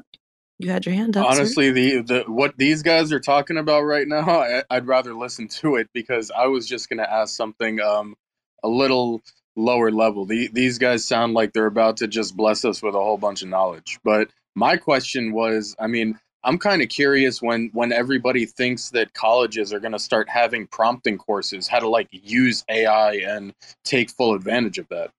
Like, yeah, I mean, as an example, like I'm a medical school professor, so I teach doctors to be doctors, right? I teach residents to become internal medicine physicians and all that. So like, I know for a fact this is going to affect everything from like what we do on admission committees, like when it comes to people producing personal statements, just, created via GPT. We've had a meeting about that last month. We know that it's going to have an impact on all of teaching from elementary school onwards, in the sense that like when you have your own personal AI teacher teaching you SAT words and whatever the heck else you want to know all day long, you can imagine that's going to impact like our general level of intellect coming in. It's going to change how we acquire information, like with patients and such, in that like use a tool, simple tool like Otter.ai, for example. You could take this whole conversation and it will turn it into bullet points, notes, and a freaking PowerPoint for you if you have slides. And it will do that for you, like just off a YouTube video or off a conversation like this. So if like me and a patient are speaking, like let's say about some issue for half an hour, it can not only take all that data and digest it, but also structure it into how I normally write it as a doctor in like a typical documentation, like literally do all the work for me. Like it's not like a stenographer. Imagine like if I'm dictating to like Dragon Dictate, right? Or Siri or something like that. That just takes the information, just like copies it in for my voice. That's still pretty impressive. Like that's still great technology, but it doesn't organize the data like the way a doctor would write it on a piece of paper, right? So all that changes. And then the question is like, how do you train medical students how to do this? Do you like plan a world around it? Do you change like policy in terms of how like doctors are paid? There's all sorts of like major changes that happen as a result of this. And they're very material and they're very immediate, meaning like schools and medical schools and universities and everybody are trying to figure out what to do. And some places have just like outright sort of banned GPT for a while just to see what happens, because everyone's just trying to play catch up essentially. But like it's impacting people quite quickly. It's, we're going to have to change how we teach everything. Because in the world of AI, you have this like assistant all the time to do all sorts of things. We've had arguments like, well, are the students going to get dumber, right? Because like this thing does too much stuff for them. Are they going to become smarter because it's teaching the whole time? All these things are possibilities, and both could be true, right? You could have some kids that thrive on this sort of thing, right? They talk with the AI and like they know how to double check it, and they're like, oh, okay, and they train it, make it better and make it useful. And then other people that just literally just get dumber, right? Like they just don't, like they just rely upon it too much, like you said, and maybe it says something inaccurate or whatever. But remember, this is today. Like in 5 years, like the amount of innovation, where this is going to be truly breathtaking. And that's the thing. It affects all of our kids and how we teach our kids and everything. Yeah, and I do agree with that. And maybe the distinction that I was trying to make was that I don't believe that when I said qualitative versus quantitative, I guess I'm talking about the AI itself. But I even believe a quantitative change can have qualitative improvements, like you're describing, in terms of like how it affects. Because I definitely don't disagree that it's a material difference and that it'll drastically affect a lot of these workflows, and that it'll have fundamental improvements and changes. I mean, we have a bot that attends our meetings in Passage and in Google Meet that does exactly what you're talking about, right? That doesn't just take notes or dictate, but it actually formats the notes and things like that.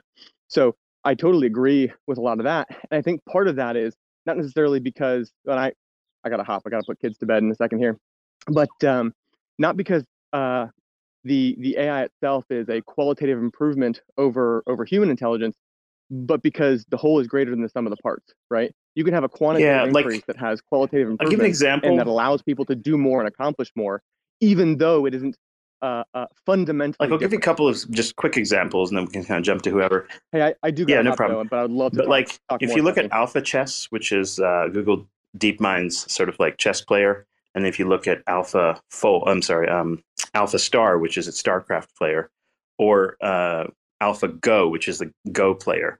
These are sort of like video game implementations in a sense, and they can play chess and Go and StarCraft and whatever.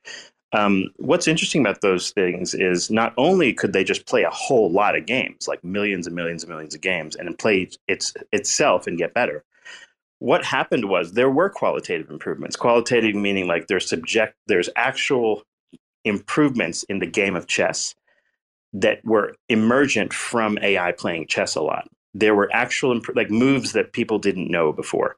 The same thing is true of Go. The world's like best Go player was undefeated, and finally this thing beat him. And what was special about this was strategies that human beings hadn't thought of were some moves that like emerged from, you know, from this thing kind of like playing and then was able to strategize. So I wouldn't underestimate this idea that like AI creates new things. They most definitely create new things. And there's many, many, many examples of this. So it's not like you can say, well, you know, these don't produce. When people like get caught up in GPT, they're thinking of like, oh, it trained on human data and then, you know, it's talking to us. Remember, LLMs are just supposed to be a language bot. They're not intended to like solve the mysteries of science and shit. Like what it does really well is it can speak English back and forth to you really, really well. In fact, it can do a better job at that than probably 95% of the human race. That by itself is important enough. You can connect things like calculators and science projects and other bullshit to the GPT system. All you needed it to do is speak language really well. But that was the only function, that really important one. The fact that it does all sorts of other crap, just because like, wow, like that's just surprised everybody, right? Like that should worry you even more. Like that's it. Like we went from having something that can just simply speak to surprising you in a gargantuan number of ways without even trying, right? Like people didn't try to make it do that. It just got really good at it, right? So then I want to give I know, Cephii, I know. Can we let Moles up real quick? Yeah, I was gonna add something a bit similar to what Cephii said, but basically, like my point of view is just seeing the AI as like an assistant. Because you know, you go back 100 years, and then back in these days, people just had to look into an encyclopedia to basically have an answer to these things. And now we have internet and we look at it. But when you think about it, like an AI model is trained on a bunch of things, and if you're giving him like shitty data, is going to learn some bias and stuff. But when you think about it, like back in the days, there were different people writing encyclopedia, and they were writing a bit in their own way. Yeah, it was some sort of like knowledge that's written in this book, but like we need to see AI as almost the same thing. We can learn from them. Like Cephii said, there's a bunch of models that learn to play Go and chess, and it's actually true that you can see that they are learning like moves that people never actually did because they're learning to beat an opponent and stuff like that. So I think we actually need to see it as our assistant because we can learn from it. But the only place where we need to be careful is when a model is trained on heavy bias. So if it learns to do bad things or it sees things that we don't really see because it can learn a bunch of things, it's very high dimensional. So we need to be careful about the bias. But I think the best thing is we can learn from it and then just disregard the things that we don't think we should learn. It's my opinion, but I think I see it as our assistant too, let's say. Yeah, it's kind of like, don't you think the problem is going to be that probably, like, let's say, for example, if I'm trained in medical things, right? Let's say I were to make something up right now and it sounds really, really good. Maybe even has a basis in some reality in like some Google sheet somewhere about something, right? Like I could probably make up a big story about high dose vitamin C for septic shock is useful. And you could even go to the internet and find articles that suggest that might be the case. As an expert, I know this is simply not true and there's no randomized control evidence for this. But the problem is you as the listener, I could make up all sorts of shit and you wouldn't know if I was telling the truth or not, right? The problem is like another cultural shift, like you mentioned, is going to be this problem of like, who is the arbiter of truth? Because, you know, how are you going to be able to tell when it's telling you a truth or a lie? If you don't even know yourself, like how to recognize that. So yeah, it doesn't completely eliminate experts or whatever yet. But remember, like GPT as an example is not tied directly to, say, for example, medical databases and trained specifically in a medical context. When you do that, though, it's going to be damn good at it, right? And then on top of that, if you tie into like, if you weight it so that like, let's say the, you know, American Critical Care Guidelines and the European Critical Care Association guidelines, those become like weighted higher, then it's going to be able to answer all sorts of questions for you with a very high degree of accuracy and probably better than most medical students, I would bet, because most students haven't learned those things yet. So there's going to be a lot of capability. What you're seeing today in this, you shouldn't like overthink it. Like in the sense that like within a year, we're talking about dramatic improvements will happen. And that's what we're about to see. So don't get too hung up on today, in other words. Right. Was somebody? Mo, yeah, I was just gonna say what Sefi said is I totally agree with what you just said. And the cool thing is that's where we're gonna need some human intervention, because at the end of the day, like an AI model is gonna learn from what you give it. Like if you're giving him like Sefi said, like these specific books that are telling the truth, and then you put a lot of weight. How it works is that you said that these data points should take like a weight of 2, and these data points that are, let's say, shitty book, they take a weight of 0.5 or like -1, let's say. So that's where I think the human intervention will be necessary, because like if you feed the model shitty stuff, it's gonna learn shitty stuff. Sorry about that. I was going to ask one last thing before because we're getting close to the 2-hour mark, guys, and we've been here for a while, and I don't want to keep us too long. I just had one last quick question to ask the crowd, and then you guys can, the panel, and you guys can let me know what you think. Technology is speeding up everything that we're able to do.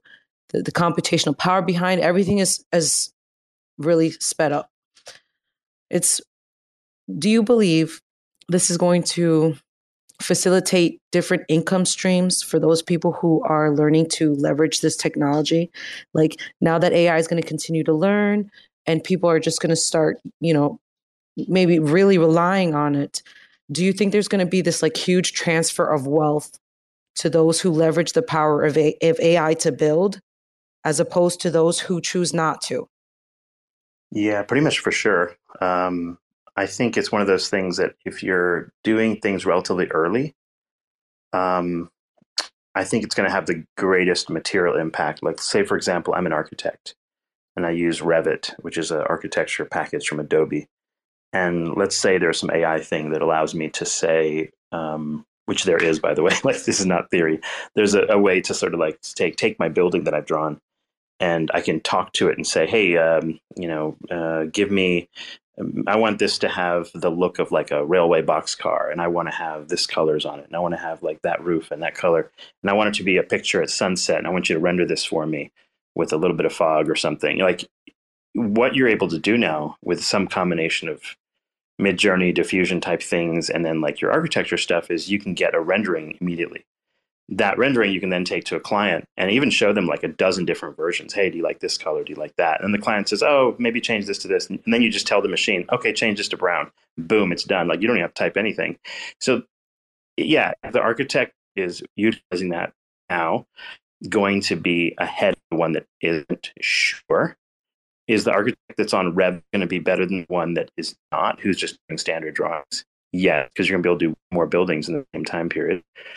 But if you and me are both using Revit already, these things have gotten so easy to use that like the amount of time it takes for someone else to become just as competitive as you, we're talking about, under a few years at best. Like it's just not rocket science. So the problem is like you democratize computer programming, you democratize like capabilities that you would have had to call someone else for, and everything gets much, much faster. And the public expectation increases quickly, right? Like, oh, you're an architect that only shows like one rendering. My architect showed me 10, like in the last hour. And oh, you're a musician and you've created music for this movie, and it took you like 6 days. Well, I know this guy who does it in like 6 hours or whatever. Like, so expectations are going to start to change really, really fast. So how can you make more money if you're in it early? Sure. How long is that going to last? Imagine you're going to college this year, let's say. 4 years later, is your degree actually something that this thing's better at than you are? Probably. So now what? Like, where do I stand then? So I think kids are going to have a real significantly hard time coping with like what this means. It's going to be existentially quite depressing for a lot of people, unfortunately, because our ego is wrapped up in our intellect. If you're above 100 IQ and you have like some kind of professional job of some kind, your ego is wrapped up in your daily activities. You're feeling like, okay, what I'm doing matters, all those things, right? So there's going to be a lot of like just mental health issues too that go. Safi. I want to get to FOC. That was funny. I liked it. And that was true, but it was funny. FOC? So I completely agree with everything that Sefi has said. I believe AI will allow us to make the learning curve of everything way easier. Like when you imagine that you have this crazy imagination of something that you want to draw in your head, and then you pick up the pencil and you start drawing, and it doesn't at all look like what is there in your head, what is your imagination, what is your vision with the product. I believe with AI, we can all become amazing painters and amazing drawers and just utilize this technology to its best extent to guide AI to do all of the hard technical stuff that we were used to learning. And I also believe that there is a great impact when it comes to learning itself. Just the fact that you can have 24/7 someone who can explain any question that you ask it in many different ways so you can understand it. I believe this tech is absolutely disruptive when it comes to wealth itself, and I believe those who start learning about this technology can already find use cases how they can make their lives way easier. And in the end, the important thing, in my opinion, is that by giving less and less energy to this work, we will free up our times to do stuff that is more meaningful for human connection. We can start depending less and less on this act of work, and we can get more into our creative sides. Wow, I really love that. That was amazing. I love the way you put it, because it just frees up your time for you to actually go out there, touch grass, and really do the things that you love instead of like grinding so hard in the 9 to 5. So we're here at 7. We're here at 10 minutes before the 2-hour mark. I want to say thank you to everybody for coming, and I also wanted to say if anybody had final thoughts, you got like a minute to 30 seconds to give your final thoughts, and then we can boogie on out. I am so thankful that you guys came and hung out with us, shared your beautiful minds, and I'm so excited to hear more on other shows. So does anybody have any final words? FOC? I just want to say thank you to everyone who has made this space happen. I'm impressed with everyone who was here on the speaker panel. I have learned a lot myself. And I just want to give this invitation to the listeners. If you aren't using AI in some way, I would advise you to just try it out. If you are an artist or you are designing something, try out using Midjourney for a bit. If you are writing or coding, try using ChatGPT for a bit. If you are having meetings, check out Whisper and see how you can use Whisper to summarize your meetings. Just like I believe that learning this tech right now will be very important, because as this tech advances, it will get much more powerful. And right now we are at the beginning of being able to grasp what this will grow into. So those are my last thoughts. Thank you so much for the invitation. It has been a blast. I'd like to say the same thing as FOC. It was a very fun space, fun to see like people's opinion on AI, how they see it and how they think it will impact future of life, let's say. But yeah, thanks for making this space happen. It was pretty fun, and it was fun to hear everyone. My final words are unleash it, YOLO. Right? All right. Yeah, I think the way I would describe this is the old world is basically like, imagine we've opened this Pandora box. It's become more apparent to everybody because so many different tools are happening simultaneously, and they're pretty good too. Like they're quite useful. They're not like at a level where it's like rudimentary and makes, and it's terrible. So we're at that point, that takeoff point where the old world is basically gone. Like if you stay reminiscing and go, I wish it goes back to the way it was and all this other BS, the problem is going to happen is that this is going to keep moving. You don't want to be in denial for too long. If it's going to affect your work, your type of work that you do or whatever, you do need to put food on the table. So like if you're in whatever these fields are that are being affected, which is basically everything except a janitor, I think there's a pretty good article on this on I think Wall Street Journal or something, where they put a kind of an effect of each profession and what they think that the impact these things might have. the reality is like people need to plan their work around these things. This is not just purely like stay in denial and hope nothing happens or whatever. Like you really need to plan your workflows and everything else and say, wait, like if this takes over this part of my workload, what am I going to do differently during that time? How am I going to use my time effectively and like put food on the table? I think all those things are really important. All of the other things that we do, like, for example, hoping for the best, that's good too, but you really have to kind of plan the basics first, I think. Awesome. Well, thank you guys. Thank you for coming. Thank you for hanging out. EJ, Saber, before we leave, do you guys have some final I loved listening to this space. Sorry, I wasn't the best co-host. I have my littles running around. But thank you so much. I learned so much. The only thing I use for AI is Midjourney so far. So I'm going to have to check out ChatGPT. I know Behance does a little bit more with that. And GhostSkater.eth, I see that you have requested, but we are leaving it for invited panel guests only, just because it is quite a long space. So I hope you understand. And yeah, thank you to all of the guests for coming. Like I just said before, I enjoyed it and I learned so much. So thank you. Okay, looks like EJ's probably indisposed. So again, thank you guys. Have a wonderful evening, afternoon, day, whatever part of the time of day it is.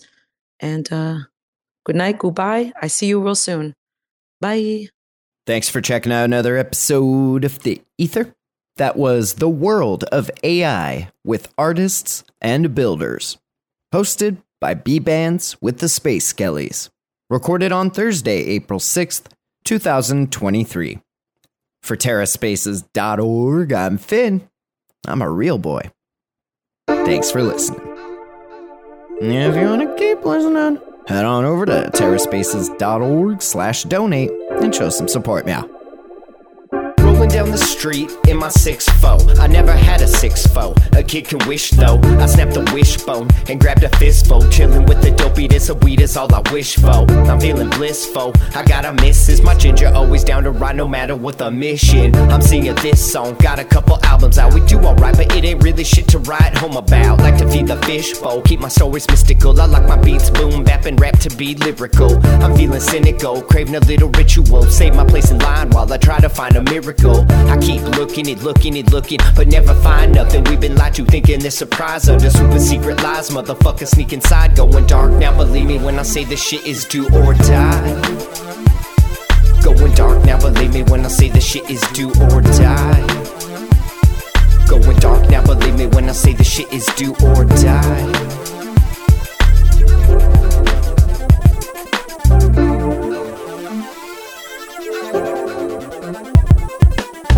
Through the trenches, trying to stay offensive. Trespassing here like this land looks expensive. Ain't no time like the present. Trying to stake a claim, just make sure your claim stays away from all these other claims. We're almost kinda running out of land here. Living in the day of the dead and it's damn weird. Same teams, y'all, we just trying to get a bite to eat. A little rest saved up, waiting for my time to sleep. Head down, middle fingers up, yo, I'm wide awake. Never hesitate to stay about 100 miles away. 7 time and space, while I wrecking ball the place. I expect you all to play, running marathons today. When the sick get sicker and the rich get richer, it might be about time to rearrange our dinner. Fix the system, the shit, it's all nixed. Waking up early, gonna suck today's. Time to suck today's dick, that's what I'm talking about. Going dark now, believe me when I say this shit is do or die. Suck today's dick, that's what I'm talking about. Going dark now, believe me when I say this shit is do or die. Clark's a great guy, man. He's totally gonna take care of Angela, man. He's great. He's a wonderful lab partner, so it's gonna be cool. We'll keep an eye on her. Why don't you go fuck yourself, you weird little prick? I'm a teacher, okay? You can't talk to me like that, guy. I'm not a student, so I can say whatever the fuck I want.